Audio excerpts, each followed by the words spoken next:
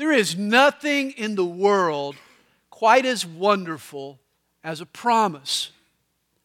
When I make a promise to you, I reach into your unpredictable future and I make at least one thing in your life predictable. A promise is a known in the unknown. It's an island of sureness in a sea of uncertainty. You see, a promise is one of life's greatest treasures because it's an investment in our future. And the fact that God has made specific promises to His people is one of the wonders of His grace. We call His special promises covenants. God wants to fellowship with His people. Even after we rebel against Him, God still makes promises and sets terms for the relationship He desires with us. Amazingly, God interjects His promises when we least deserve them. I mean, on the heels of humanity's greatest failures, God countered with a covenant. When the first man lost paradise, after a perverted world was cleansed with water, when God broke up the rebel party at the Tower of Babel, even when God's own people Israel failed to enter the promised land, every time it seemed we were determined to snuff out the light on our own future, God stepped in and relit a candle. He struck a new deal. He instituted a new covenant that revived our hope and our dream for a better life. You see, the Bible is the story of how God keeps reaching into a future that we keep trying to make bleak. That He created us by breathing into Adam the breath of life, into his nostrils the breath of life. And even though we sin against Him, God is recreating in us something better than before by breathing His promises into our future. You see, the Bible is all about the covenant promises that God makes with mankind. You know, we normally divide our Bible into two sections, Old Testament and New Testament. Did you know the word testament is an Old English term for covenant? It's actually the Old Covenant and the New Covenant. Think of a last will and testament. My testament is an agreement between me and my heirs. No one can ignore my will and testament and just do as they please. A testament sets out terms and conditions for the disbursement of my estate. And this is what God does when He institutes a covenant. He wants to disperse His grace, but His covenants lay out the terms. You see, your Bible's table of contents might be divided into two testaments or covenants. But God has actually instituted 7 different covenants with mankind. We've been discussing them.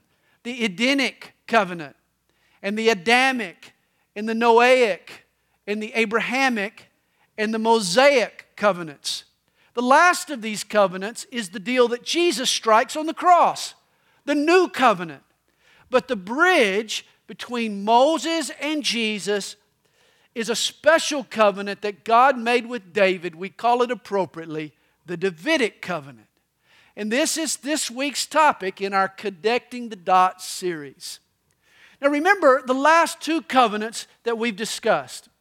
After mankind's revolt at the Tower of Babel, God chose one man named Abraham. God's plan of redemption became a family business. Call it Abraham and Sons. I mean, God promised Abraham and his heirs 3 things: a parcel of real estate, a great nation, and a descendant through whom the world would be blessed. Here's Abraham's covenant in a nutshell: land, nation, blessing. And like a last will and testament, God clarified who would inherit this vital covenant.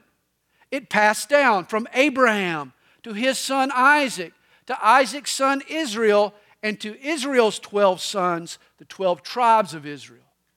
God would bring salvation into the world through the children of Israel. This is why God wanted to protect His people. He wanted to put a hedge about the nation, for either annihilation or assimilation would have thwarted His plan. You see, God's strategy for Abraham's family was to stand out among the nations of the world, to walk in His ways and to reflect His glory. And so He brought them to the mountain of God to establish a covenant through Moses. This covenant also consisted of 3 promises. God gave them the law and the sacrifice and a list of blessings and curses. Here's how the old covenant worked. An obedient Israel would overflow with blessing, whereas a disobedient nation would suffer under God's curse. But either way, God would be glorified. By blessing or by cursing, the world would realize that the Almighty God was dictating Israel's destiny. And yet, sadly, over Israel's history, the people experienced far more cursing than they did blessing. They refused to adhere to God's law. They followed after other gods. Rather than trust in God, they sought for a king like their neighboring nations. They wanted to follow a human leader they could see with their eyes. Their first king, Saul, looked the part, but he lacked a heart.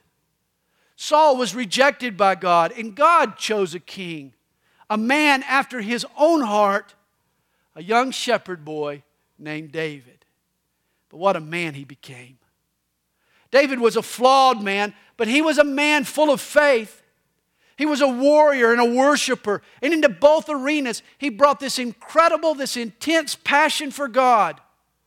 During the reigns of David and his son Solomon, Israel experienced a golden age of God's blessing.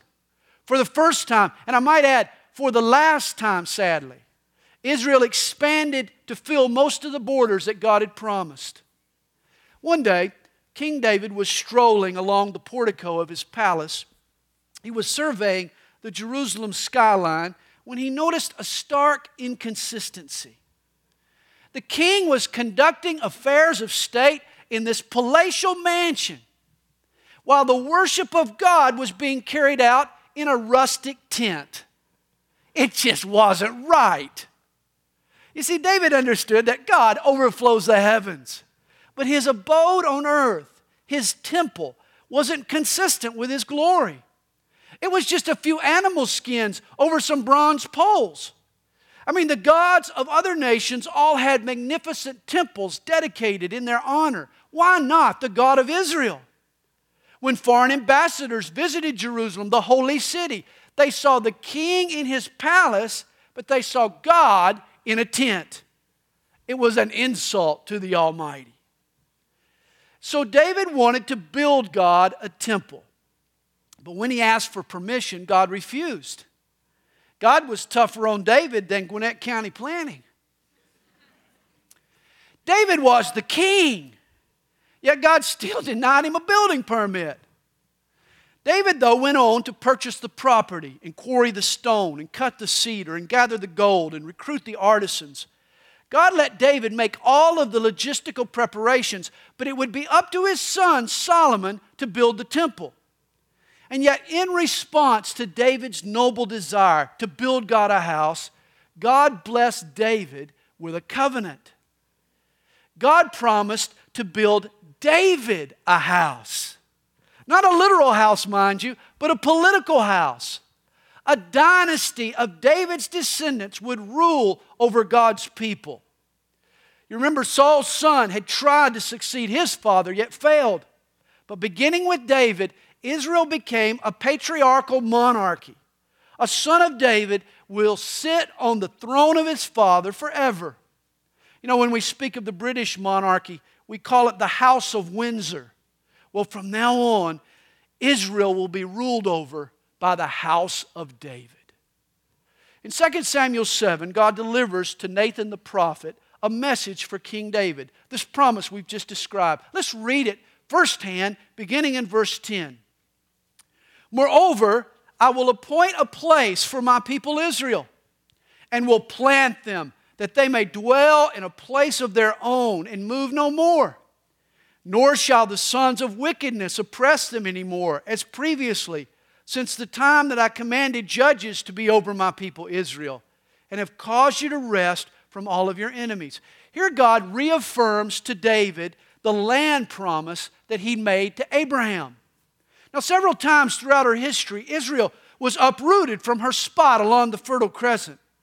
But ultimately, God will plant Israel in the land and give Israel rest from her enemies. A son of David will rule over this land. Reminds me of a cartoon. An American Indian, he's having this powwow with an Israeli official when the chief confesses, quite frankly, in our case, the land for peace deal, it didn't work very well. And it won't work for Israel either. God promised Abraham and the sons of David both peace and their land. Remember, the earth belongs to God. He gives parcels to whomever He pleases. And the land we call Israel or Canaan was given to David. But Nathan continues with these amazing promises.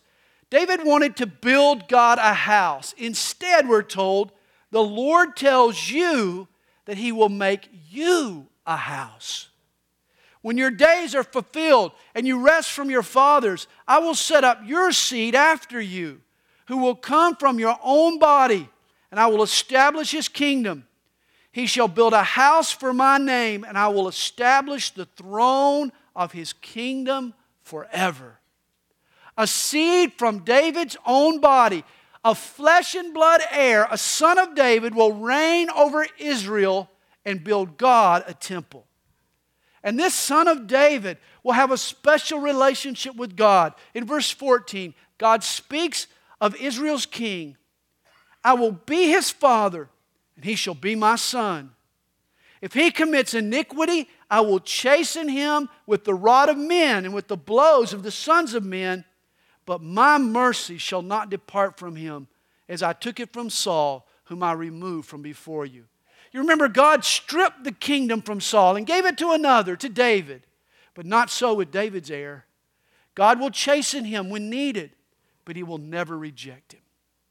Now, the immediate fulfillment of this promise was David's son, Solomon.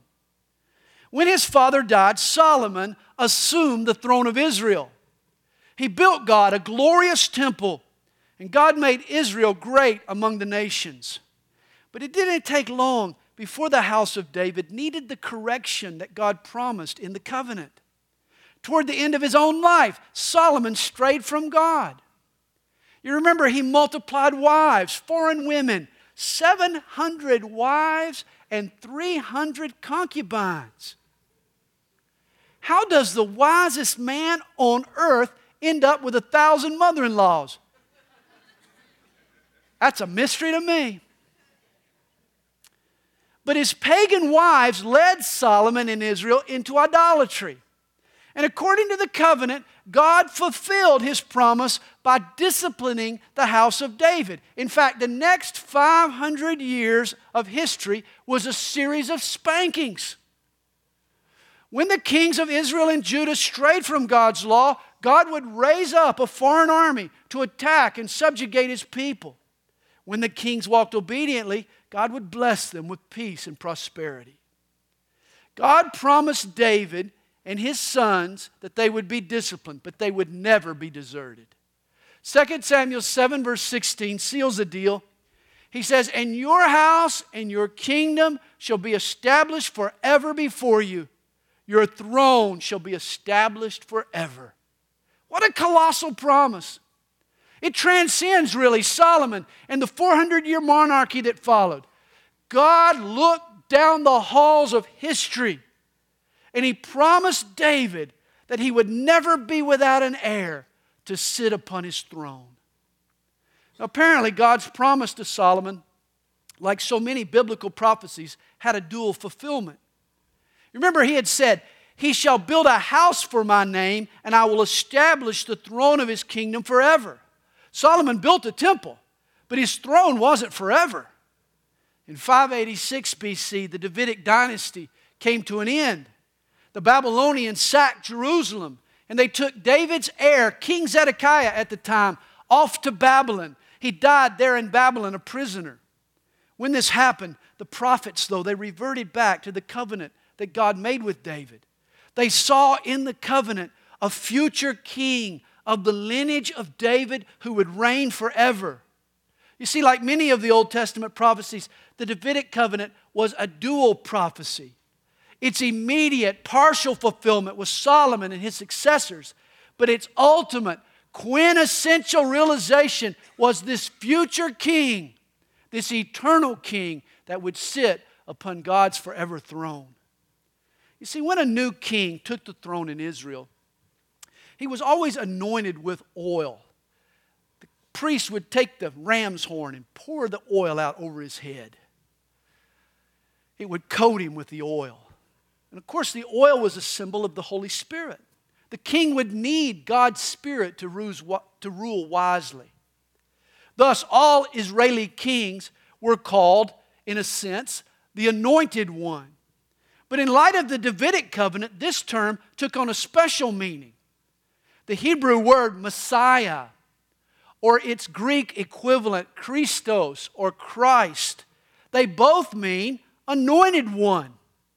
And they became titles for the eternal king who would sit on David's forever throne.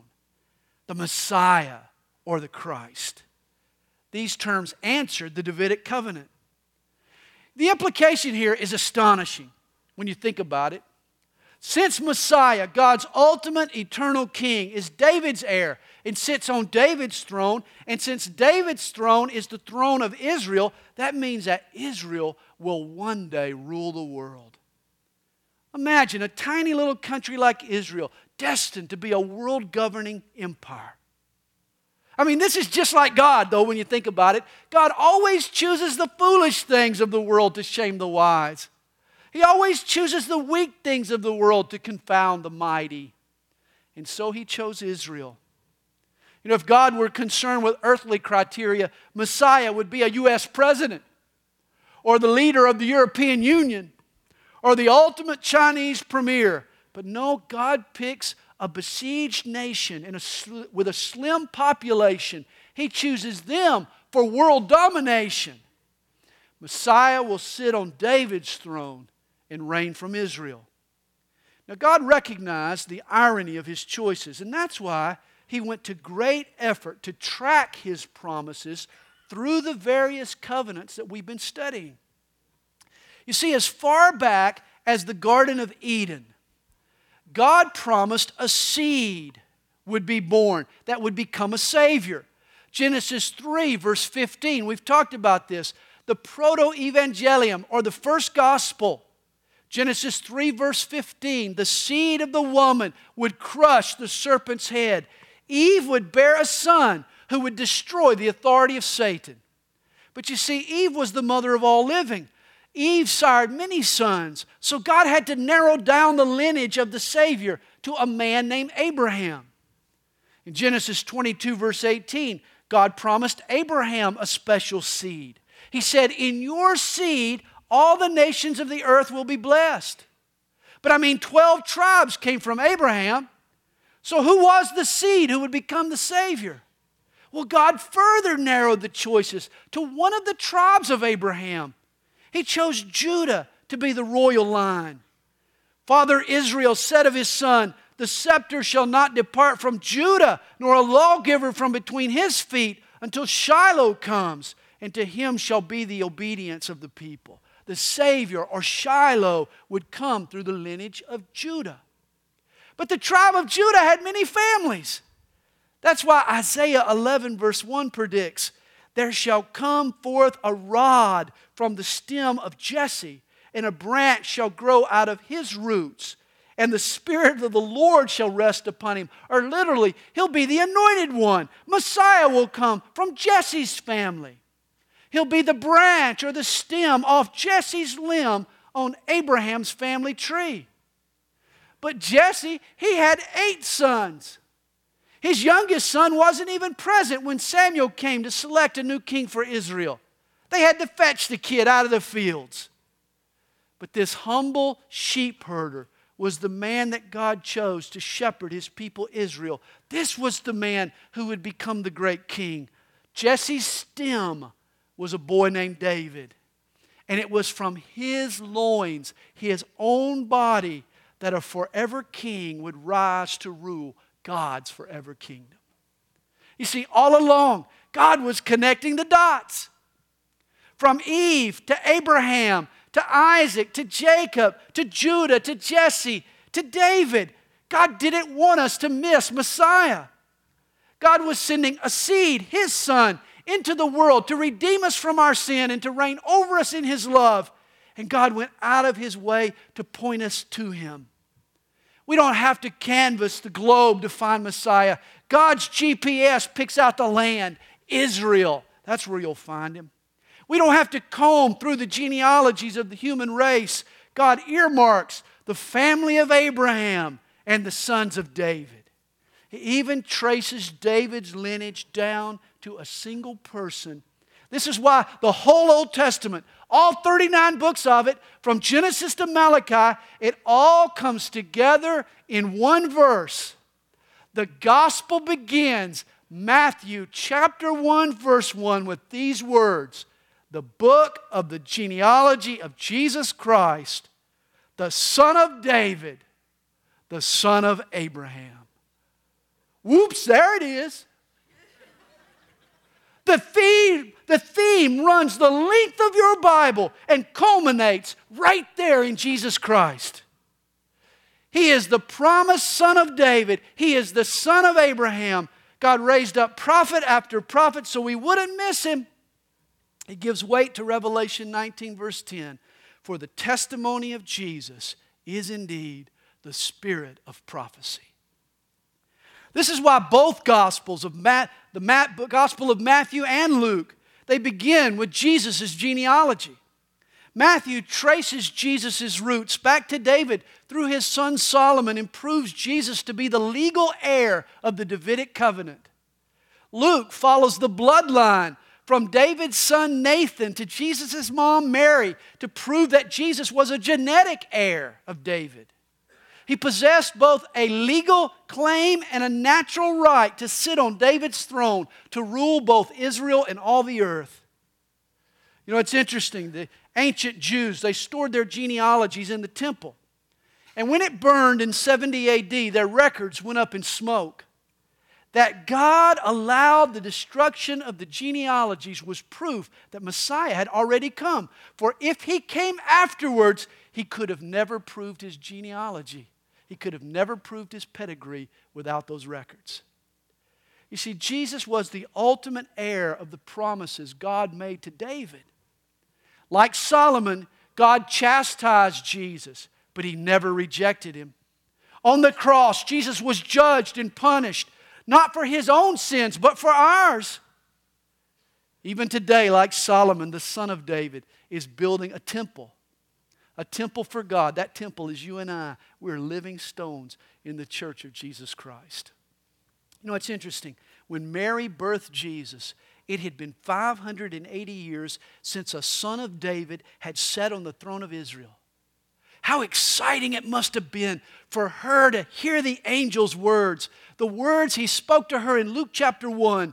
Behold, you will conceive in your womb and bring forth a son and shall call his name Jesus. He will be great and will be called the Son of the Highest, and the Lord God will give him the throne of his father David. And he will reign over the house of Jacob forever, and of his kingdom there will be no end. Jesus is the eternal King promised in the Davidic covenant. You see, the Old Testament was full of prophecies that not only traced Messiah's lineage, but colored in what we could expect from His life and His work and His ministry. Of the tree of Abraham, of the sons of David, there was only one person who fit all of the prophecies spoken of concerning Messiah, and that was Jesus. Take the prophet Isaiah, for example. Isaiah wrote his prophecy around 700 BC. That's about the time Rome was founded. That's 70 years before the Greeks held the first Olympic Games. And that was 7 centuries before the angel Gabriel made his visit to a young woman named Mary with the promise of a son. Isaiah, he stood up for God in a terrible time. One of David's successors, Manasseh, was king over God's people in the days of Isaiah. Manasseh was so evil, he single-handedly provoked the Babylonian spanking of the Davidic dynasty. In fact, this king was the one who later ordered Isaiah to be sawn in two. You might say Manasseh and his executioner, they had this little business deal going. They'd split the profit. Anyway. Isaiah, he was labeled a seer. That's what he was called, a seer. He saw stuff. He saw into the future. And much of what he saw was Jesus. God gave him amazing insights about the future Messiah. In fact, Isaiah 7 verse 14 predicts that Messiah will be born of a virgin. The very same verse tells us that he'll be given the name Emmanuel, or God with us. Isaiah 9 predicts that much of Messiah's ministry will occur in or around the region of Galilee, and then he'll reach out to the Gentiles. Isaiah 35 predicts miracles. The deaf will hear, and the blind will see. Isaiah 50 predicts Messiah will be beaten and mocked and spit upon. Isaiah 53 paints a picture of his cruel death on a cross. He'll be executed among thieves. He'll be buried in a rich man's tomb. Eventually, he'll rise from the dead. Isaiah charts Messiah's life from birth to resurrection. And that's just Isaiah. One of Isaiah's contemporaries, the prophet Micah, foretold in chapter 5, verse 2, that Messiah would be born in the town of Bethlehem. He predicted his very birthplace. Psalm 22, verse 16 tells us that Messiah's hands and feet will be pierced. In fact, Psalm 22 was written around 1000 BC. It depicts Christ on the cross in vivid detail 500 years before the Persians had even invented crucifixion as a mode of execution. It forecasts how he'll be mocked and how his bones won't be broken and how men will gamble for his robe. Psalm 16 predicts the resurrection, that God will not leave Messiah in the grave to see corruption, but he will be raised up to new life. Psalm 41 verse 9 tells us that in advance that Jesus will be betrayed by a friend. Zechariah 9 verse 9 predicts that his journey into Jerusalem will be on the back of a donkey. Daniel chapter 9 is one of the most amazing messianic prophecies in all the Bible. Daniel's a Jew. He's living in Babylon. Yet God shows him Israel's future. Israel will return to the land. Jerusalem will be restored and rebuilt. And the Son of David, the Messiah, will fulfill all of God's promises to Israel. And Daniel sees the timeline. He says from the command to rebuild Jerusalem to the coming of Messiah the Prince, there will be 69 weeks or 483 years. History tells us that the Persian Emperor Artaxerxes, he gave the decree to rebuild Jerusalem on March the 14th, 445 BC. Now if you mark off 483 years, or exactly 173,880 days, you arrive at the date April the 6th, 32 AD. That was the very day Jesus made his triumphant entry into the city of Jerusalem. Messiah presented himself to the nation.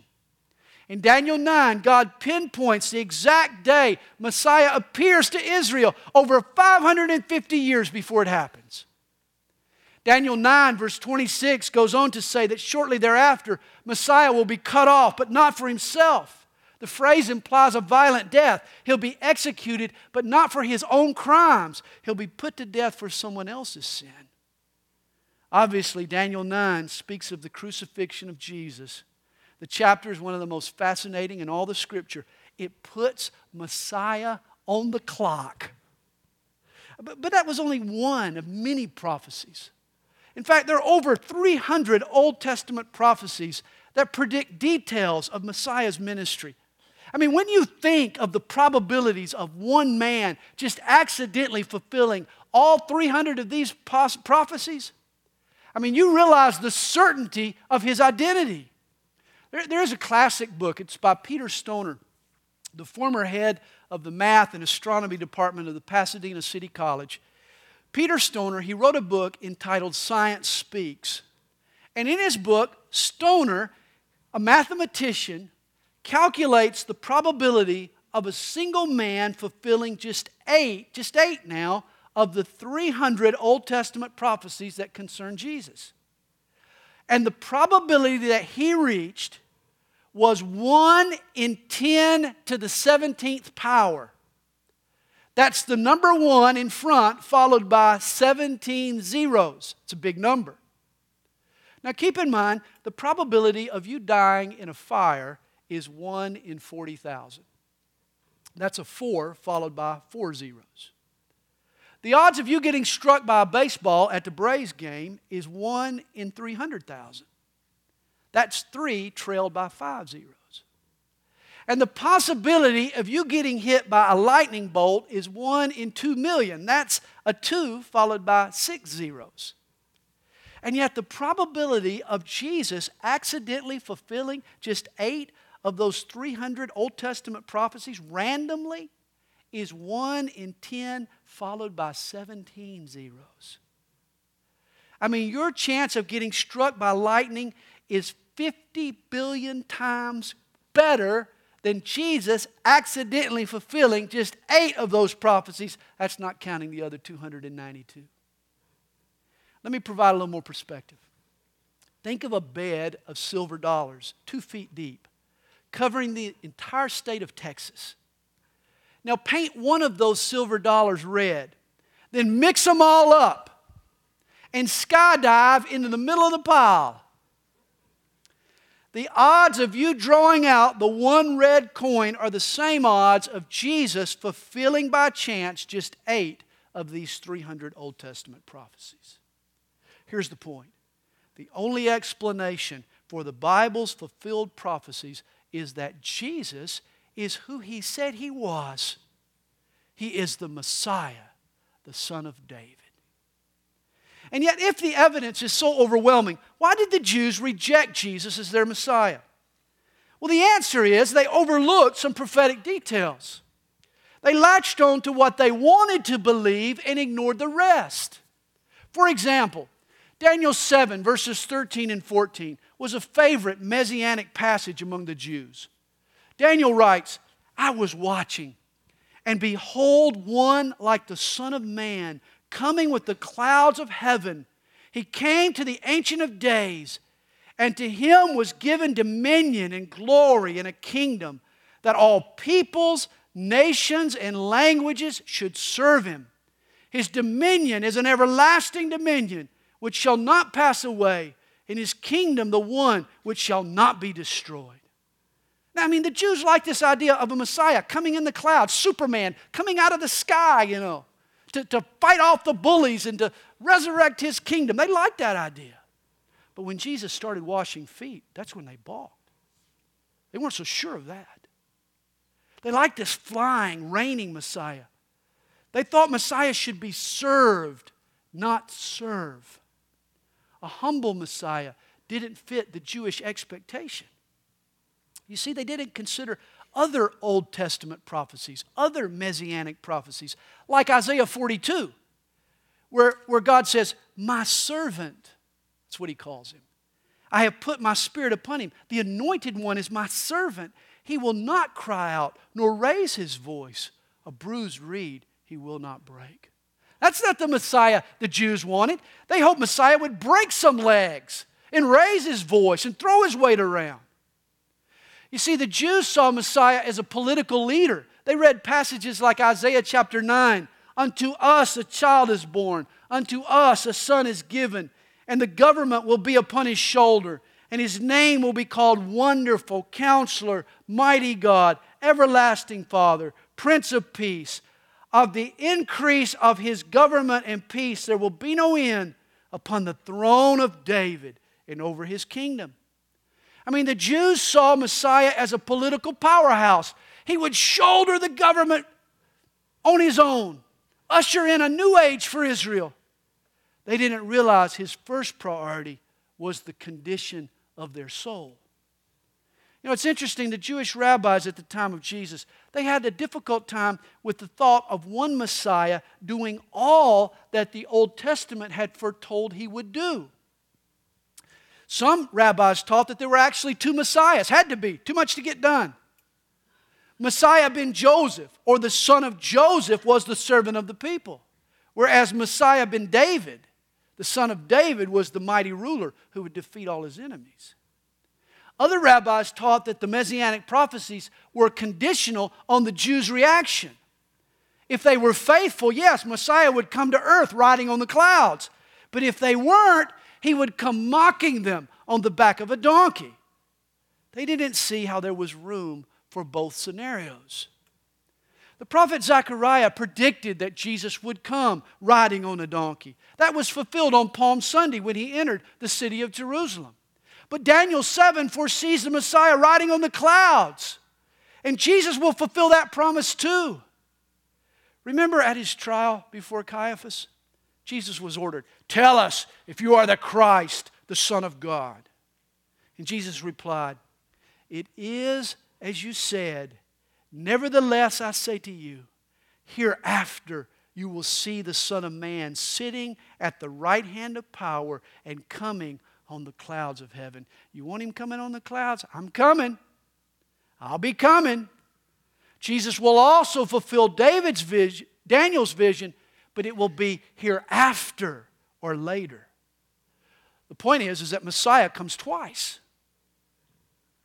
The first time he comes to earth is as a suffering servant, intent on salvation. But he comes again at the end of the age as a conquering king. Jesus came to save his enemies. He returns to crush his enemies.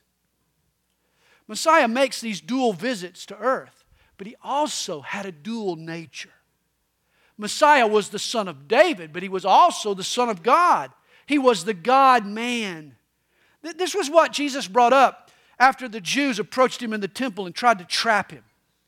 You remember after the exchange, Jesus asked them, "What do you think about the Christ or the Messiah? Whose son is he?" They said to him, "Oh, the son of David."